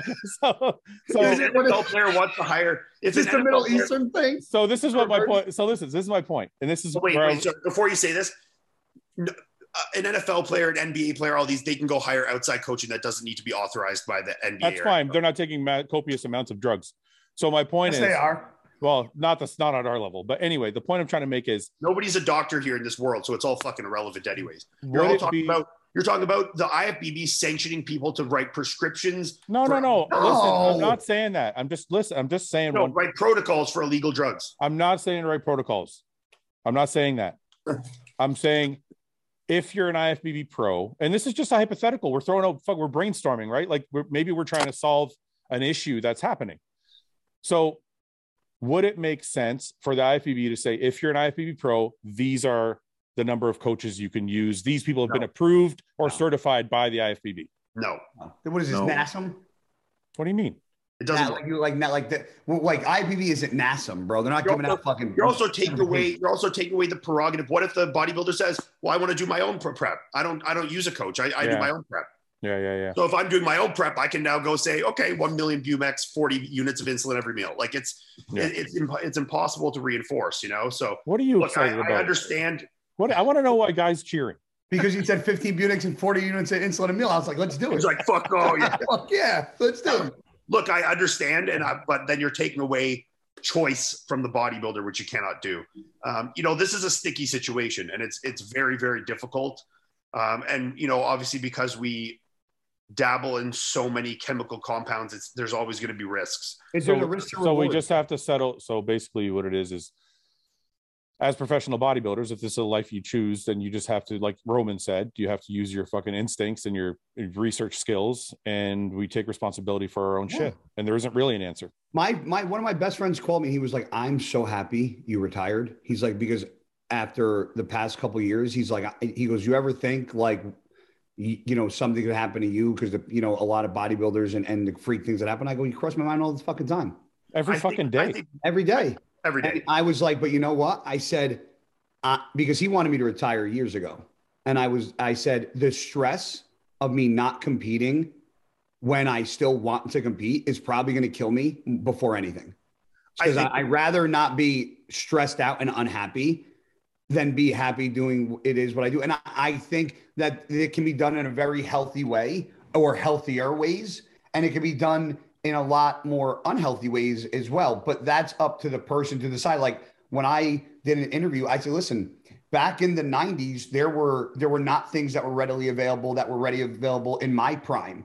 There are things now that are readily available that weren't even around when I was at my prime that people are doing now that at 40 years old, I'm not going to fucking do because of my age and because of health things and because of choices. But that's always going to be the evolution of how the bodybuilding thing goes. And you have to know when you're entering this sport that if you're going to do it to the bodybuilding level, especially of a professional, there are a lot of unhealthy things that come with the sport. Even though working out and eating healthy, we always talk about how much of a grand scheme going to the gym is and doing cardio and eating healthy. But there's a very unhealthy balance that comes with what we do. And if you're not doing the proper things to make sure that you're okay internally, then that's shame on you. And if you're working with a coach who doesn't, if you're okay with working with a coach that doesn't have an exercise science degree or doesn't have a kinesiology degree or doesn't have a nutrition background, if you're okay with that, then that's on you. That's what the simple answer is here? The simple answer here for everyone, no matter the level you're at, question everything. Yes. Question everything. And if they can't give you an answer, they're not a coach. There's something you're unsure about and that makes you feel even a hint, even if it doesn't make you feel uncomfortable because of your lack of knowledge, question it, okay? Question it, do your research, do these things. And if there's something that you read and it makes you feel slightly uncomfortable and you question your coach on it and they don't give you an answer that makes you feel comfortable, bye-bye, the end, that's it. Yeah. And this is where, look, you don't need to have a ton of knowledge. You don't need to have any knowledge. You just need to be able to take ownership for your own health and take responsibility for these things and question the things that could be potentially harmful. And in this world, when you're talking about drugs, assume everything is harmful. Everything you put into your body can be potentially harmful and question it. And if you don't feel comfortable with the answer you're given, don't do it. Don't do it. It's not worth doing something that could potentially be fatal to look 1% better on stage. I can absolutely fucking guarantee you that. Phil Heath told me in 2013 when I was doing a show in North Carolina, I called him about a question I had. And he goes, if you have a potential of doing or taking something that can make you 2% better or 10% worse, it's not worth doing. Never do it. Never. And this is how I think I've really come into my own in terms of bodybuilding is by the less is more mentality. And, you know, it's the don't do anything that can compromise, like you said, 1% better for the potential 10% worse. And when I eliminated all the variables that could potentially make me worse, all I ended up with was what I actually had earned and worked for, which was hard muscle and good conditioning that was there without any diuretics, without any funny tricks. And when you're left with that, it's very hard to fuck it up. Like out of, I don't know about you guys, but out of all the out of all the protocols I've ever done, the one that seems to be the fucking one that like is literally the dumbest down, simplest one is like, you just follow your protocol the day before the show. You just need a little bit of dyes that you should just use a little sprinkle, maybe a quarter to a half if you need it. And that's it. It's like a little bit of dyes the day before the show. That's it. Like I see like that for all the protocols that I have done to me throughout the years. That's the one that I've used the most. And that's the one that seems to be the easiest and works the best. Do you know why that doesn't work? Most people can't decipher, especially I'm talking about more amateur level. Most people can't decipher between fat and water. Yes. So you'll get a guy who's like still got 5 pounds of fat to drop, but his coach or himself have told them it's just water. Don't worry, we'll get it off. Yeah. And then they end up taking a fucking Lasix and a fucking Diazide, and the guy looks like complete shit on stage because now he's flattened out. Because he's flattened out and he's still fat. Yeah. So what I think a lot what of happened? It's what happened to me. One second. If this is what I don't think people realize, and this is what Ian's been trying to say pretty much the entire podcast. When you're actually in shape, when you're finally like 100% ready to get on stage, you won't need anything. There really isn't that much water. Like when I hear people, you know what I used to hear people say? I dropped 8 pounds between the night and then the morning of the show. And I'm That's like, horrible. That you fucking did something way wrong. Like, this is the question you should answer to yourself. If you don't think that you could get on stage and be 100% confident with how you look without doing anything to it, whatever you're doing at 1 week out, and step on stage. That's right. If you don't think you could do that and be competitive, you're not in shape. That's how I know when I did Tampa last year, Tampa last year, or New York, or the Olympia, or Tampa this year, or Texas. My look at 1 week out would have been 99.9% just as competitive as the look I stepped on stage on. But I will say this, and I've said this to my clients: you cannot be 100% peeled with zero diuretics. Yes, you can. I can agree with that. You need at least a sprinkle of something to take that little bit of water off. That is not true. You might say that. I'm going to say that if somebody goes, you're saying diuretic, I would probably say if you used a quarter of a Diazide, you probably would look better. That's not true because if you manipulate, I'm telling you what I think. Okay, that's fine. So what I'm saying to you, the truth is if you manipulate minerals properly, you don't need diuretics to be 100% ready on stage. And I've done it twice with John. I don't think you can reach your fullest potential without a little bit of diuretics. Those were my best looks and the two shows. Your best looks. That doesn't mean you couldn't have been better. Well, you could. I mean, that's a ridiculous statement. Anybody can. I don't think you can be as a bodybuilder. I don't think you can be your all-time hardest with zero diuretics. That is I'll tell you. You're entitled to everybody. You're entitled to your opinion, but I don't want. And I barely take any. I'm like Ian. I take barely anything. Guy, you're entitled to your opinion, but I don't want to put that out in public because I don't think it's true for everybody. No, I'm just telling. If anybody that knows me, I'll say it on your podcast or a million others. I don't think you can. And that's fine. That's fine. That's your opinion. But I don't want people thinking out there thinking that they have to, because they don't. Because I won. Like I beat Michael Lockett. That's not fucking easy. The guy's fucking peeled. Like I've won shows with zero diuretics, but I know. So then there you go. But I know what but that doesn't mean that was my best look, and I looked my best. Well, I don't know if I agree with that, but regardless, the point I was trying to make before this is what Ian is saying is 1 week out. Obviously, there's probably maybe a lack of fullness. Maybe you need to carb load a little bit. But I'm talking about body fat and condition. Yeah, 1 week out, you should be able to look and see all the fucking pretty much the same detail you're going to see on stage, if not 1% or 2% off. Yes. So these people that are taking like mass amount, it's weird too. And I see people doing like diuretic plans that are fucking a week out, or they're starting like Aldactone for a week. Yeah. I'm like, why are you fucking doing that? And high amounts of Aldactone. Yeah. I've done Aldactone 3 or 4 days out, but like 12.5. I see guys are doing like 50, 75, 100 for 5. Roman, you're peeled all the time. Do you fucking take any diuretics for a show? Take a little something like a half or a quarter Diazide or something? What I've done was a quarter of Lasix. Yeah. That was when here's the difference. What Guy said, he said, you cannot be your all-time hardest. Yeah. But I think there's a difference between your all-time hardest and your all-time best look. 100%. Yeah. Okay. That's a good distinction. Because I have looked super fucking shredded when I won my pro card, like to the point where people were saying this is actually disgusting. Yeah. That's awesome. And then, but I think I looked better, for example, at the last show that I did with Ian in 2018, where I've taken no diuretics and I was a little fuller, but also a little softer. So that was my... Jay Cutler's a prime example of this. Yeah. Okay. That was a better look. Yeah. But I wasn't as hard as I was when I won my pro card. You know what? That's a good way to distinguish it. Okay. So I'll give this to you, Guy. You definitely, like he said, I think you get drier, but doesn't mean you're going to be better. Because like so those 2 shows I did with, more than 2, but the shows I did with John, we didn't use diuretics, and maybe I was a little more shredded when I worked with Chad, but I was better when I worked with John and we didn't use diuretics. But do you think if you actually found the correct balance between them both, you could have actually, obviously you got it to 100% for your physique to win a show. But I'm saying, do you think if you actually found that perfect balance between being full and just the time, whatever diuretic you use, like he said, he used Lasix. I never used it. So like, there's things that I haven't done that I'm like, maybe if I just use a little Lasix and never touch dyes, but I don't know. That's also a cult, like that's a European thing. Yeah, exactly. That was what I was going to say. No, I know a lot of guys that use Lasix in the States, and I just, that's a country difference. I know over there, like especially in Europe, using loop diuretics in small amounts is much more common.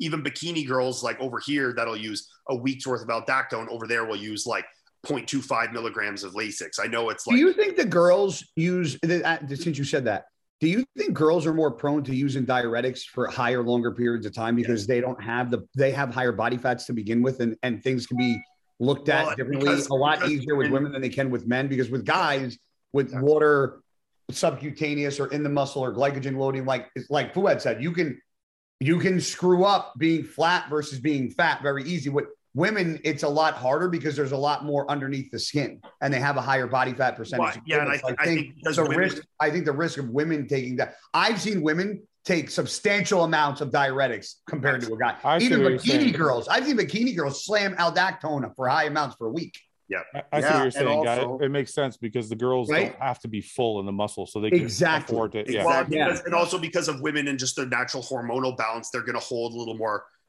body fat and and water in their, especially their extremities, their hips, their glutes, their thighs, and I think a lot of them think that if they just hammer diuretics, it'll enhance that look. Like, have you ever guys said, "Oh, the bikini chick, she looks kind of flat"? Yeah, and they pound that, they take a ton of that, Okay, so turning from that, I hope if anything came from that conversation, people listening just realize if they take a lot of diuretics, they realize that they don't have to take nearly the amount they're taking. This is an example too. I mean, like even when I was here in Texas and I was talking to all the other guys, I talked to Martin, I talked to Phil Lahard, I talked to these guys that are achieving laser fucking sharp conditioning. They're peeled weeks out. Generally taking little to almost no diuretics. And that's because they're the guys that are willing to actually work for the conditioning and realize that it's generally making their physiques worse and not better. And one more point. Like I took 1/8 of a dot. Like I nibbled a corner off a 37.25. But what I'm saying is we're all saying the same thing. Fouad's saying you don't need any. And all three of us are saying you might just need a little. So it's either 0 to a very little bit. That's a general consensus. Can I make one more point just for newer guys that might be competing? The reason, one of the biggest reasons, it's not because we're all so fucking health conscious that we're like, oh, don't take diuretics, just take a core. I mean, if it worked, we would take 5.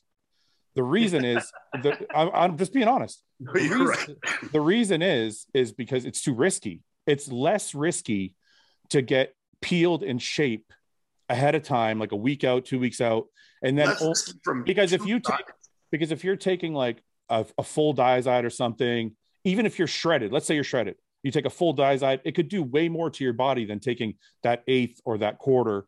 So we want to take as little diuretic as possible so we can gauge and measure exactly what's going to happen to our body the next day when we step on stage. This is what I said. It's how I've really nailed my look, is eliminating possible variables. That's what I'm trying to say. Start introducing things that are unpredictable, like lots of diuretics. the potential for your physique to get worse is generally more percentage than it is for it to get better. The reason I brought that up though is because I know there's going to be people out there that are saying, "Oh, they're just lying because they don't want to say bad things." No. I'm telling you guys, if it fucking worked, we would take more. The reason we don't take more is because we're trying to be safer about measuring how we're going to land on stage. Yeah. So, but what you said, what Ian said, this is one thing that I learned. Once you put it in, you can't take it out. Oh man! So if you put it in little amounts, you're on the train.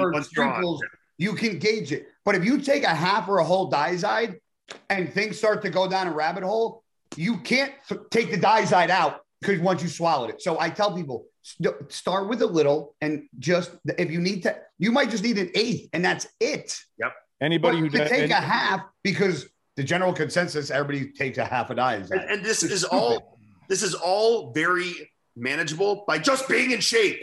Yeah. Just get in shape. Just get so lean that your glutes are fucking strident, your hamstrings are cut up to your glutes, and that everything is detailed without anything. If you can't post a progress shot from the back 2 weeks out with peeled glutes and feel good about it, then there's something not right. Yes. Yeah. Dorian Yates, I heard Dorian Yates say a very good gauge for that in a seminar. It's hyperextended. He did. He really extended that finger on the Go ahead. He said, I can't stop staring at robots. Once your skin is like this, like on the back of your hand, on your whole body, like on your lower back, on your ass, on your thighs, then you're in shape. Yeah. If it's not like this, okay, you're not in shape. Not to lose. Yeah. There's still fat to lose. Exactly. Right. So I got a story. He said fat on your ass. I was leaving Texas, right, in Houston. I went from Dallas to Houston, and I was staying at a hotel in Houston for another sponsor.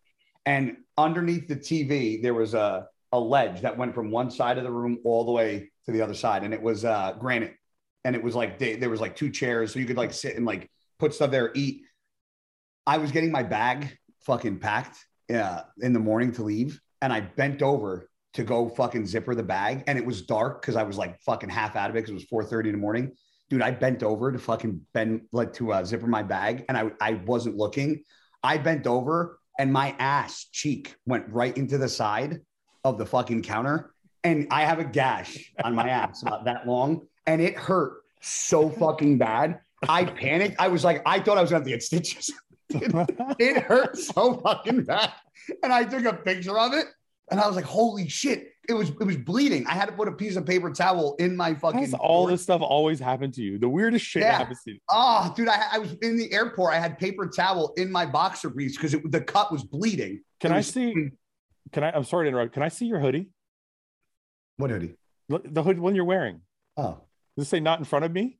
Yeah. I gotta buy one off of. I need one of those, man. That's fucking awesome. Just send me your address. You're not gonna send it to me. I have to send you some money. Shut the fuck up. Weren't you supposed to send me something a little while ago? I never got it. It's probably because I didn't send you the money. You should send him some money. Buy the damn sweater. I'll buy this. I'll buy that. I bought Ian's. I told you what happened. Yeah. I bought Ian's shirt. I support my friends. No, I don't want money from you, fucking loser. I'm gonna text you though now because you're an idiot. What are you texting me? Oh, don't worry about it. Anyway, okay. Roman, you want to answer some questions? Go ahead. All right. I'm going to do the finger now. Do the finger now every time. You have to do the hyperextended though. It has to like be back a bit. Yeah. Go ahead, just read your text real quick. I did read it. Okay, this is I don't want to answer any more important questions, but why are so many bodybuilders anti-vaccine? I'm not anti-vaccine. I'm not. Okay. I'm not. Answer this. I'll answer the question though. It's because bodybuilding as a whole generally falls with people that are more conservative leaning, which happens to be the side that is more anti-vaccine. It's just because of an alignment of personality types. That's all. I don't think most logical people, bodybuilder or not, are anti-vaccine. They're just anti being forced to do something. This is what I don't mind. Like I've gotten flu shots. I gotten vaccines when I was a kid, like for school. My problem is this. I had COVID. I had a blood clot in my leg. One of the vaccines gave you blood clots. The other vaccine affected your heart. I would rather say, you know what? Since there's not a lot of research done on the vaccine, my parents got the vaccine. They're in their fucking mid to late 60s. Like there's a reason they got it. Me at 39 years old, having COVID and a blood clot, and there not being enough research done, in my personal opinion, to be okay with injecting it into my body with the health issues that I've had. That's why I decide to not get it. I might get it down the fucking line. Who knows? But for right now, yeah. But what you're saying here, wait. What he's saying here is the premise is that you should be allowed to have that choice. Yes, it should be. You're allowed to have that choice, and if you don't want to get it, that's great for you. If Roman decides he wants to get the 2 vaccines, they come out with a 3rd booster, they come out with a 19th booster, they come out with one just for people of specific German heritage, well, then he can get that too. If you can cut your fucking balls off and become a woman, I can fucking say I don't want a vaccine. Exactly. How's that? It's you want to take your balls and make it bigger, that's going to be the God bless you. If I don't want to be vaccine, leave me alone. That's going to be the title of this podcast. Yeah. What? Guy cuts his balls off and becomes. No, if you want to cut your balls off, I'm fine with it. I don't want to take the vaccine. That's like, but I'm serious. We have all these gender roles and things. All people think sexes and this and that, and I have to be forced to take a vaccine. Like, come on. Let's do a funny one. Roman, who will place the highest at this year's O out of everyone on the podcast? Well, since only one of them are doing it, Roman. Yeah, Ian is going to place the highest. Ian, James, Nick, and Nathan. Ian, James, Nick, and Nathan. I'm not. Don't ask me to. I am a little concerned about Nathan. Nathan or Ian. Nathan or Ian. Really? That's the way you're going to go? Out of sympathy, I'm going with Ian. Out of sympathy. Oh, shit. Sympathy. I'll take it. Ian's like, I don't give a fuck what it is. I'll take it as long as I agree unequivocally. If you could have one song play every time you walked into the room, what would it be? Well, it depends what room I'm walking into. Are we talking about the gym? Or are we talking about a room with my family? Not like your intro. Here, Nelly, here comes the boom. WWE match. Yeah, you need an intro song for life. Huh. That's tough. Nelly, number one. Music for me is a big mood thing. It depends where I'm going. Yeah, but if you had to pick like one entrance song for the rest of your life. Yeah, but what's that hip hop song Phil Heath came out to that one year that was so sick? Grinding? No. Out Here Grinding? All I do is win, no matter what. The other one. Fuck, which one is it? Your singing voice is impeccable, Roman. Yeah. I love it. I can't remember. I think it was 2017. I think it was Out Here Grinding. I have it on my That's what I said. I think so. I think it was right. Wow, that's the first time you've ever said that on this show. This song. I know the song. Roman, what would be your song? What kind of music do you listen to? It depends on my mood, Do you listen to...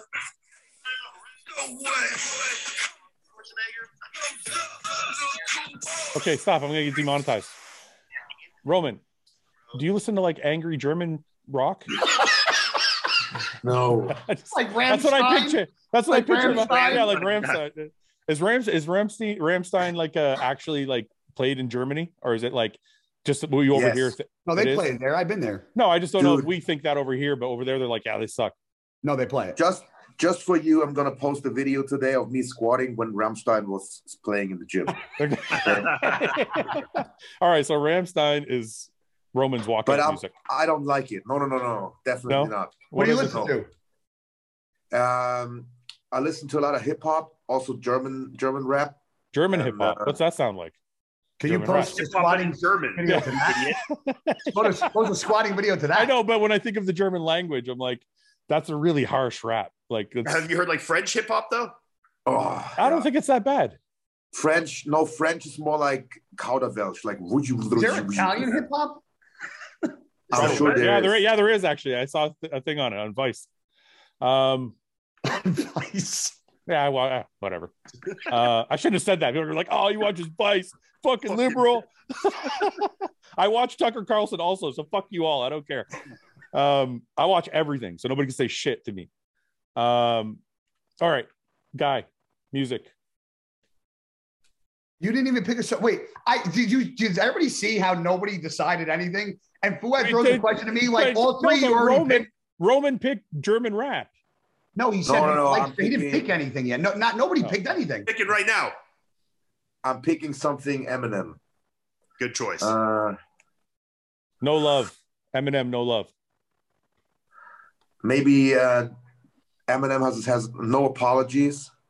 That's a good one too. Yeah. I'm picking Eminem. Guess who's back? Really? No. Can I tell you guys? The whitest trash song of all. Can I tell you guys a story? And I'm not trying to change the mood of the podcast. I'm just gonna tell you guys a story because it's fucking. I thought of it the other day and it fucking made me laugh. I was at John's helping him pose for the Arnold because the one Arnold he did. He asked me to come help him with his routine because he liked the routine I did in Vancouver. So I was at his house. Me and Ken were there, and we were helping him do his routine.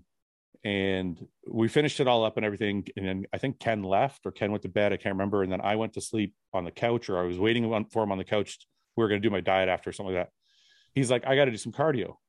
He goes downstairs in his like Asics and his fucking warm-ups on and fucking goes downstairs. And all I hear is fucking NWA blaring from the fucking basement. And I'm like, fucking John Meadow. I'm like, what? You're the closet hip hop guy? Dude, it was the coolest thing I ever fucking. I'm like, what that was total fucking shock. I was like, hilarious. Yeah, I just thought of it the other day, and we were talking about music, but it was like, it was just so fucking unexpected, right? Anyway, I'm sorry. It came to mind.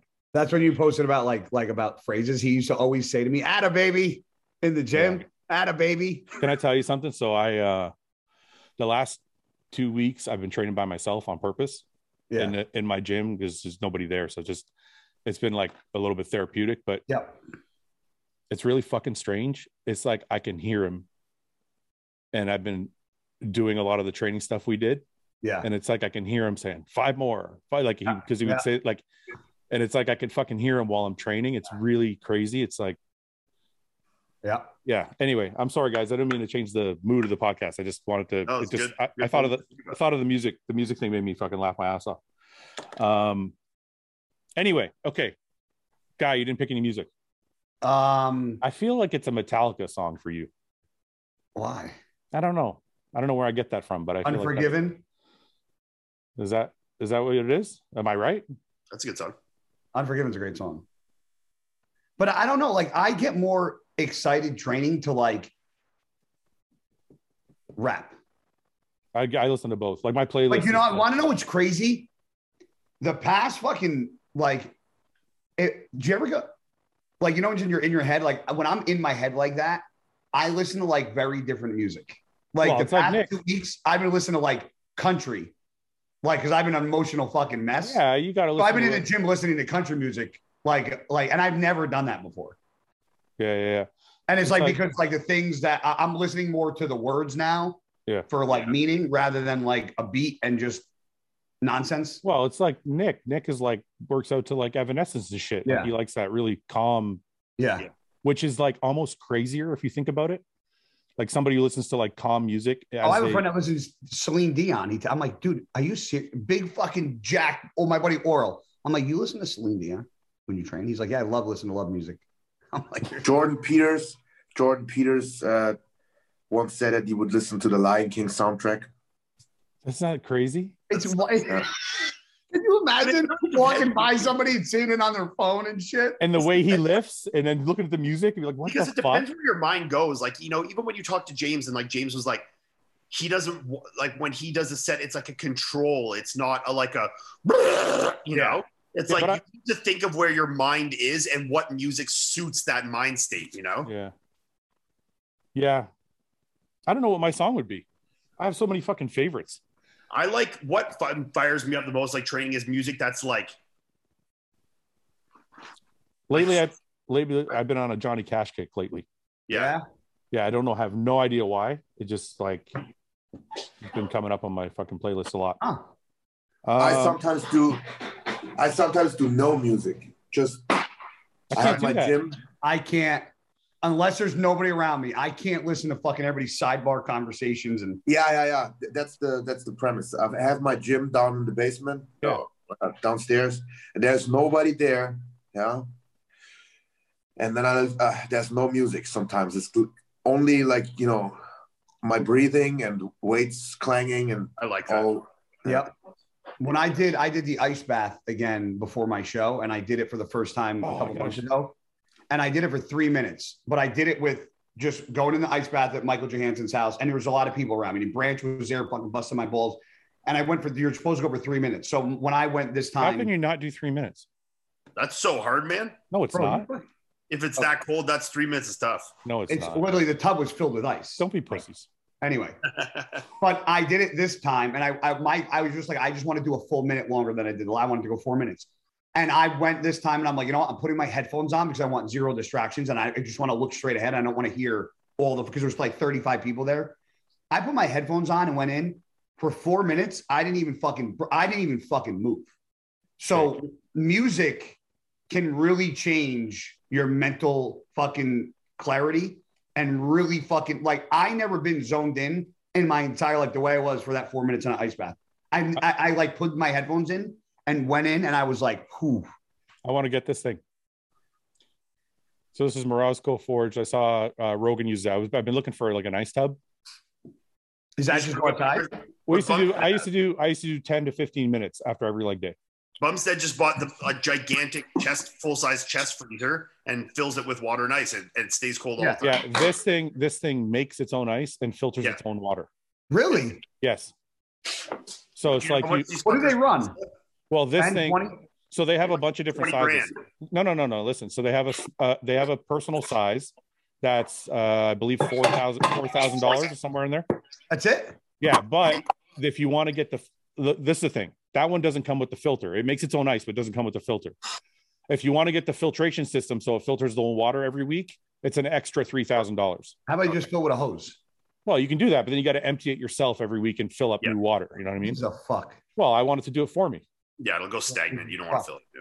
I want to fucking. I'll put the hose on while I cut my grass. I don't want to do anything. I just want to get in and get out. You are a fucking lazy son of a bitch. You don't even want to turn on a motherfucking hose. I don't want to do shit. I want it to be in my garage, just waiting for me. Bob Weatherall has like the best one you can get of this. Really? Yeah, it's like 15 grand. The thing he has in his backyard. Oh yeah, there's some really expensive one. This one altogether was like $7,000 or $8,000. So US. Yeah, US. Yeah. So I thought this would be good if I could, maybe swing it for Christmas or something. I don't know. Wood looks nice too. I like the look of it. It looks cool. Well, that's the other thing is I thought it was a nice kind of look. Now, is it only cold? Right? It's only cold. Yeah, this is not a hot tub. There's some that do both, but those are like 20 grand. Yeah. So that's something I'm considering. Oh, while I'm on this topic of blowing money, I need some advice. What? Car? I made lots of money in the last 2 weeks. No, I don't need money. Well, I could always use money. You want to give me some of your money? No. So I got rid of my truck and I bought a Cadillac. That's a what? Escalade. Nice. Yeah. Good choice. I like it, but I don't love it. I kind of miss my truck. What do you miss? Just like the Yeah, it's like the Cadillac. It's really fucking nice, honestly. But it's beautiful. Like the new Escalades are so nice. It's kind of cushy. Like it's almost like it makes me feel a little old manish. Oh, it's nice though. It's fucking balling. You still have a fucking car though. I got the Trackhawk, yeah. Well, then what the fuck do you need a truck for? You're good. Well, trucks are cool.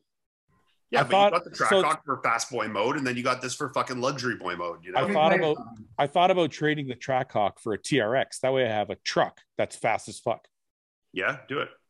Want to see the gash? Yeah. Oh yeah.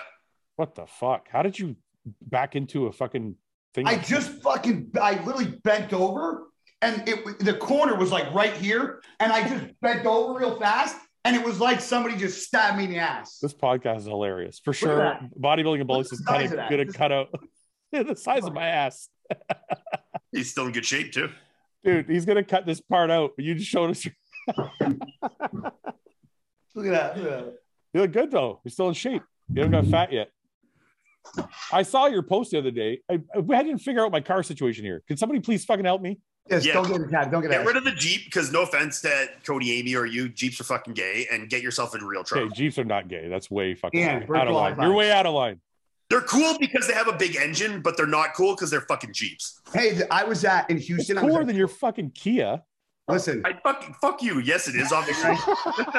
The owner of I know it's cooler than my Kia. But it's also 3 times the price, so fuck you. Yeah. I thought the Trackhawk was fast, or the one that you have. My buddy has the fucking Hellcat Durango. The Durango. The Hellcat Durango. My owner of Choice Botanicals, the Kratom company, took me in his new fucking Tesla. Oh, that thing makes fucking my buddy's Hellcat look like. And I thought my car was fast until I drove my buddy's Hellcat, and I thought that was ridiculous. I thought that was ridiculous until he took me in his Tesla. That thing might be the fastest thing I've ever been. But it doesn't feel like a car. It feels like it feels like a spaceship. Like he hits an electric ride. It's just like. Okay, wait a minute. Can I say something about this? So people, when they buy cars, and this I've fallen victim to this too, but people when they buy cars will look at like how fast 0 to 60 time, blah blah blah, or how good is it in the corners and shit. Like I was just saying, I'll give it. No. I'm not. I'm agreeing with you. It's fast as fuck. What I'm saying, I'm just trying to kind of make a broader conversation. So. My brother had a Porsche 911 Turbo S. Yeah. And I had my Corvette Z06. And so he comes over and he drives my car and he's like, look, I know for sure my car is faster than yours. He's like, but your car is louder, it's manual, and it's more fun. And I think that's the difference with like the electric driving cars. Experience is everything. Yeah. Like those Teslas are like 0 to 60 in like 2.8 seconds. Oh, they got no character though. Yeah, but there's no feeling. Like there's no character. Yeah, so I would take like the sound and a manual. Absolutely. And like, 100. The only thing that I said was I thought the fucking. I agree with you. Until I was in that. I mean, you have that's all I said. I didn't say I liked it better. I didn't say it sounded better. No. I agree with you. Yeah, no, I agree with you. 100%. Yeah, you have 100% torque and 100% horsepower at 0 kilometers. It's like flipping a light switch on. It's just. Yeah, it grips the ground like nothing. It just goes. Yeah. It's electric. It's on or off. It's scary. It's actually scary fast. Yeah. Okay, let me ask you guys another question. So if I was going to have one car instead of two, what would you get if you could only have one car? Get yourself a TRX then. Yes, I would. I just watched a review though, and the guy said he's spending like $200 or $300 a week on gas. Yeah, the gas because of how bad they are. It's like my buddy's Hellcat. The guy said he was getting 9 miles per gallon. But you're gonna still have the Escalade. Oh no, I was saying if I was gonna get one car. Or if you're actually gonna have one car. If I was just gonna get rid of both cars and have one car. If I was gonna get rid of both, then at that point I would get myself like a luxury SUV. You know, like one of the ones like an RSQ8 or something. You like know? an X5M or something like that. Or like an RSQ8. You know, that's like fast as balls. I feel like those are a little too small though. I don't like the way they look. The RSQ8s are big, man. One of my friends has one. It's nice. Yeah, I think Dorian might have just got one. And like they have a fast engine in them. They have a good growl to them. They still are luxury. Like you're getting kind of the best of everything in that. That's what I would get. It's a nice car. That's a nice car. I mean, and I'm not even saying just the RSQ8. I'm saying any like luxury SUV. A Mercedes SUV that's a luxury with the big, twin turbo. BMW SUVs are nice. The X's are nice. I like the X5M a lot. Yeah. I almost bought one of those. Yeah, the X6 is a little smaller. The X5 I think I said, yeah. Is the X6 smaller? X6 is one, yeah, but the M versions are. Yeah. No, the M versions are way nicer. Yeah. Okay. Anyway, what were we doing? Questions before I got us off track. One more question. I gotta go. Holy fuck! We've been going 2 hours. I didn't realize how much time it has. Okay. Look at this meal. Look at this rice. Look at the fucking the mound of rice. Oh, did you guys hear what this motherfucker does to eat his fucking rice and pasta? Oh, God, you have to hear this. Dude, if he blends, I don't want to hear it. No, you got to hear it. So he steams his rice in the rice cooker, right? Cooks his rice in the rice cooker, right? Okay. Yes. But he also tell him your beautiful recipe, Roman. Roman, are you going to be one of these dudes that just is going to disappoint me now? No, this is good. He's gonna unfollow. He's gonna unfollow you now. No, this is gonna impress you. This is good. It's just you put rice and whatever pasta you like bow tie or something, both in the rice cooker at the same time. You and I also add Italian son of a bitch flavor. And he adds bolognese powder to make it like pasta. Let me show you what and then he just cooks it all together and then just fucking just gross. What this one? That's got to be. It looks delicious. Tomato. Have you never had the North like this? Me? No. Roman, you got to come here and I got to make you real pasta and real sauce. You're never going to do that again. Sauce. Okay. The last question. Would you ever suck a toe? Obviously. Yeah, I've been there, done that. I sucked Melissa's toes this morning. Did you really? No, but I did like 2 days ago. I don't remember the last time I sucked a toe. I'm not a feet guy, but if they're really, are you that big a foot guy? Like 2 days ago, you sucked a toe? Not really, but I don't know why. Since I don't know if like what it is, or like the last few days we've been having outrageous amounts of sex, so I was just in a toe sucking mood. You know? Is it because you're extremely confident right now because you crushed 2 shows? Yeah, so I can do whatever the fuck I want. Let me put that pussy in a coma. You're like, I'm the king. I'll show you what's up, girl. I'm the king. It's like sometimes the feet are here, and you're just like toe. Yeah, no, I don't. Not a toe. I can't. Think I'm not a foot guy, but I'm not saying I'm not gonna. Look. When was the last time you sucked a toe, guy? Within the past year. I know your most recent. Look, if I'm horny in the mood, if I'm horny and near Melissa, there's almost nothing I won't put in my mouth. I agree with that. I'm like when I'm ready to go, there's not a lot of stuff I'll say no to. Exactly. I go for the main body parts first. Shocker. Well, I'm just saying, I don't mess around with toes. Well, yeah, but I didn't say if I was fucking balls deep while the toes was in my mouth.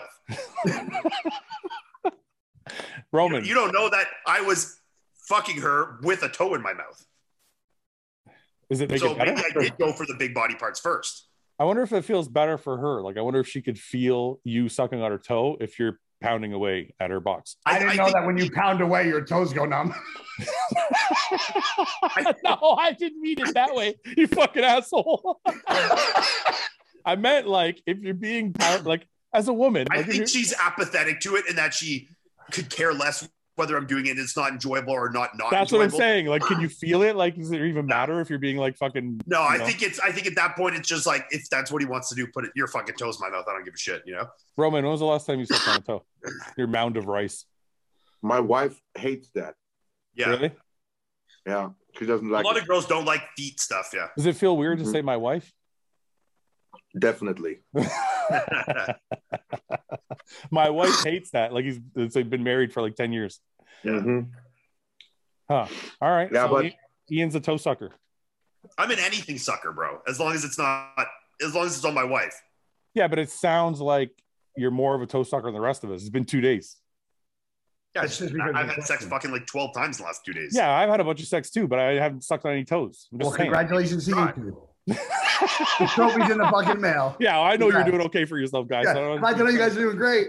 Maybe you should put some toes in your mouth and you'll be a happier guy, Fu. Come on. I'm happy as fucking. What are you? I said happier. Is that this is There you go. Ready and willing right there. Yeah, you want a fucking foot, motherfucker? All right, would you? It's funny too that we have these conversations that we're at Tampa Pro and we're at the check-in. My mom meets Guy and she's like, I feel like I know you from watching the show. Guys like, don't watch that shit. No, I go, don't watch that show. Don't watch that shit. You're not supposed to watch that. Isn't that this is a case in point? Case in point right here. You know? Isn't that so embarrassing? We do this stuff and it feels like honestly, like when like women like that or like I watch your show, I'm like, oh yeah, oh. I got a fucking. I start going through like episodes in my head, and I'm like, oh, that's cool. Go ahead, Roman. Ooh. I got a really, really fucked up story. Really. Go ahead. Ian's got to go. After this, we're sitting at the table eating. My phone rings, and I see Springfield, Massachusetts. I'm like, I don't know anybody in fucking Springfield, Massachusetts. Jose. So I answer it, put it on speaker. I was like, hey, man, this is Jeff. I'm like, Jeff? Jeff who? Yeah. I'm thinking all the Jeffs I have in my head. Like, Jeff Saigo? I don't know. Yeah. So I don't know. What Jeff? Yeah, this is Jeff. You're the guy with the big feet, right? Oh, no. Are you the guy with the big feet? And I said, I think you have the wrong number, man. And then I hung up. So I'm thinking, how the fuck does anyone get my number in fucking Springfield, Massachusetts? And then I think I always squat barefoot. Oh, no. And I have posted a lot of squat videos. So this guy has somehow fallen in love with my feet, found out my number, and called me. About your feet. You're the guy with the big making feet. fucking money, dude. Sell some socks, bro. Yeah. Tell him to I'd send be him some, fucking Polaroiding the shit out of my send him feet. some foot videos. Who gives a fuck? Yeah, that's not gay. I've sold some Boston trunks for some good coin. Yeah, you should put the title, put in the title that guy is showing his feet in this video. Oh, then it'll get all the Foot fetish. Foot fetish. Yeah, that's right. Wait a second, I'm gonna help you out. Oh, you're gonna have that guy like this. There you go. This guy's gonna be Here, Roman. Here, hold on. Hold on, Roman. Keep it out. Here. Oh my God. Here, I'll join in. Here. Go. Wait, get it up. Wait. There we go. For all you guys, jerk off to this. Here. You like that? Bro, chat. Bro, chat. Rub one out to that, pal. All right, guys. That's a good way to end it right there. All right. Yeah. I'll talk to you guys next week. Yeah, we'll see you, boys. Later, guys. Thanks, man. Hey, guys. Thanks for watching. Please subscribe, share with your friends, and like the video. And if you get a chance, check out the description for all the different links to all the different places you can find Hostile and myself. And lastly, check out hostile.com for our new line of supplements and all of our apparel and gear. Thanks again for watching.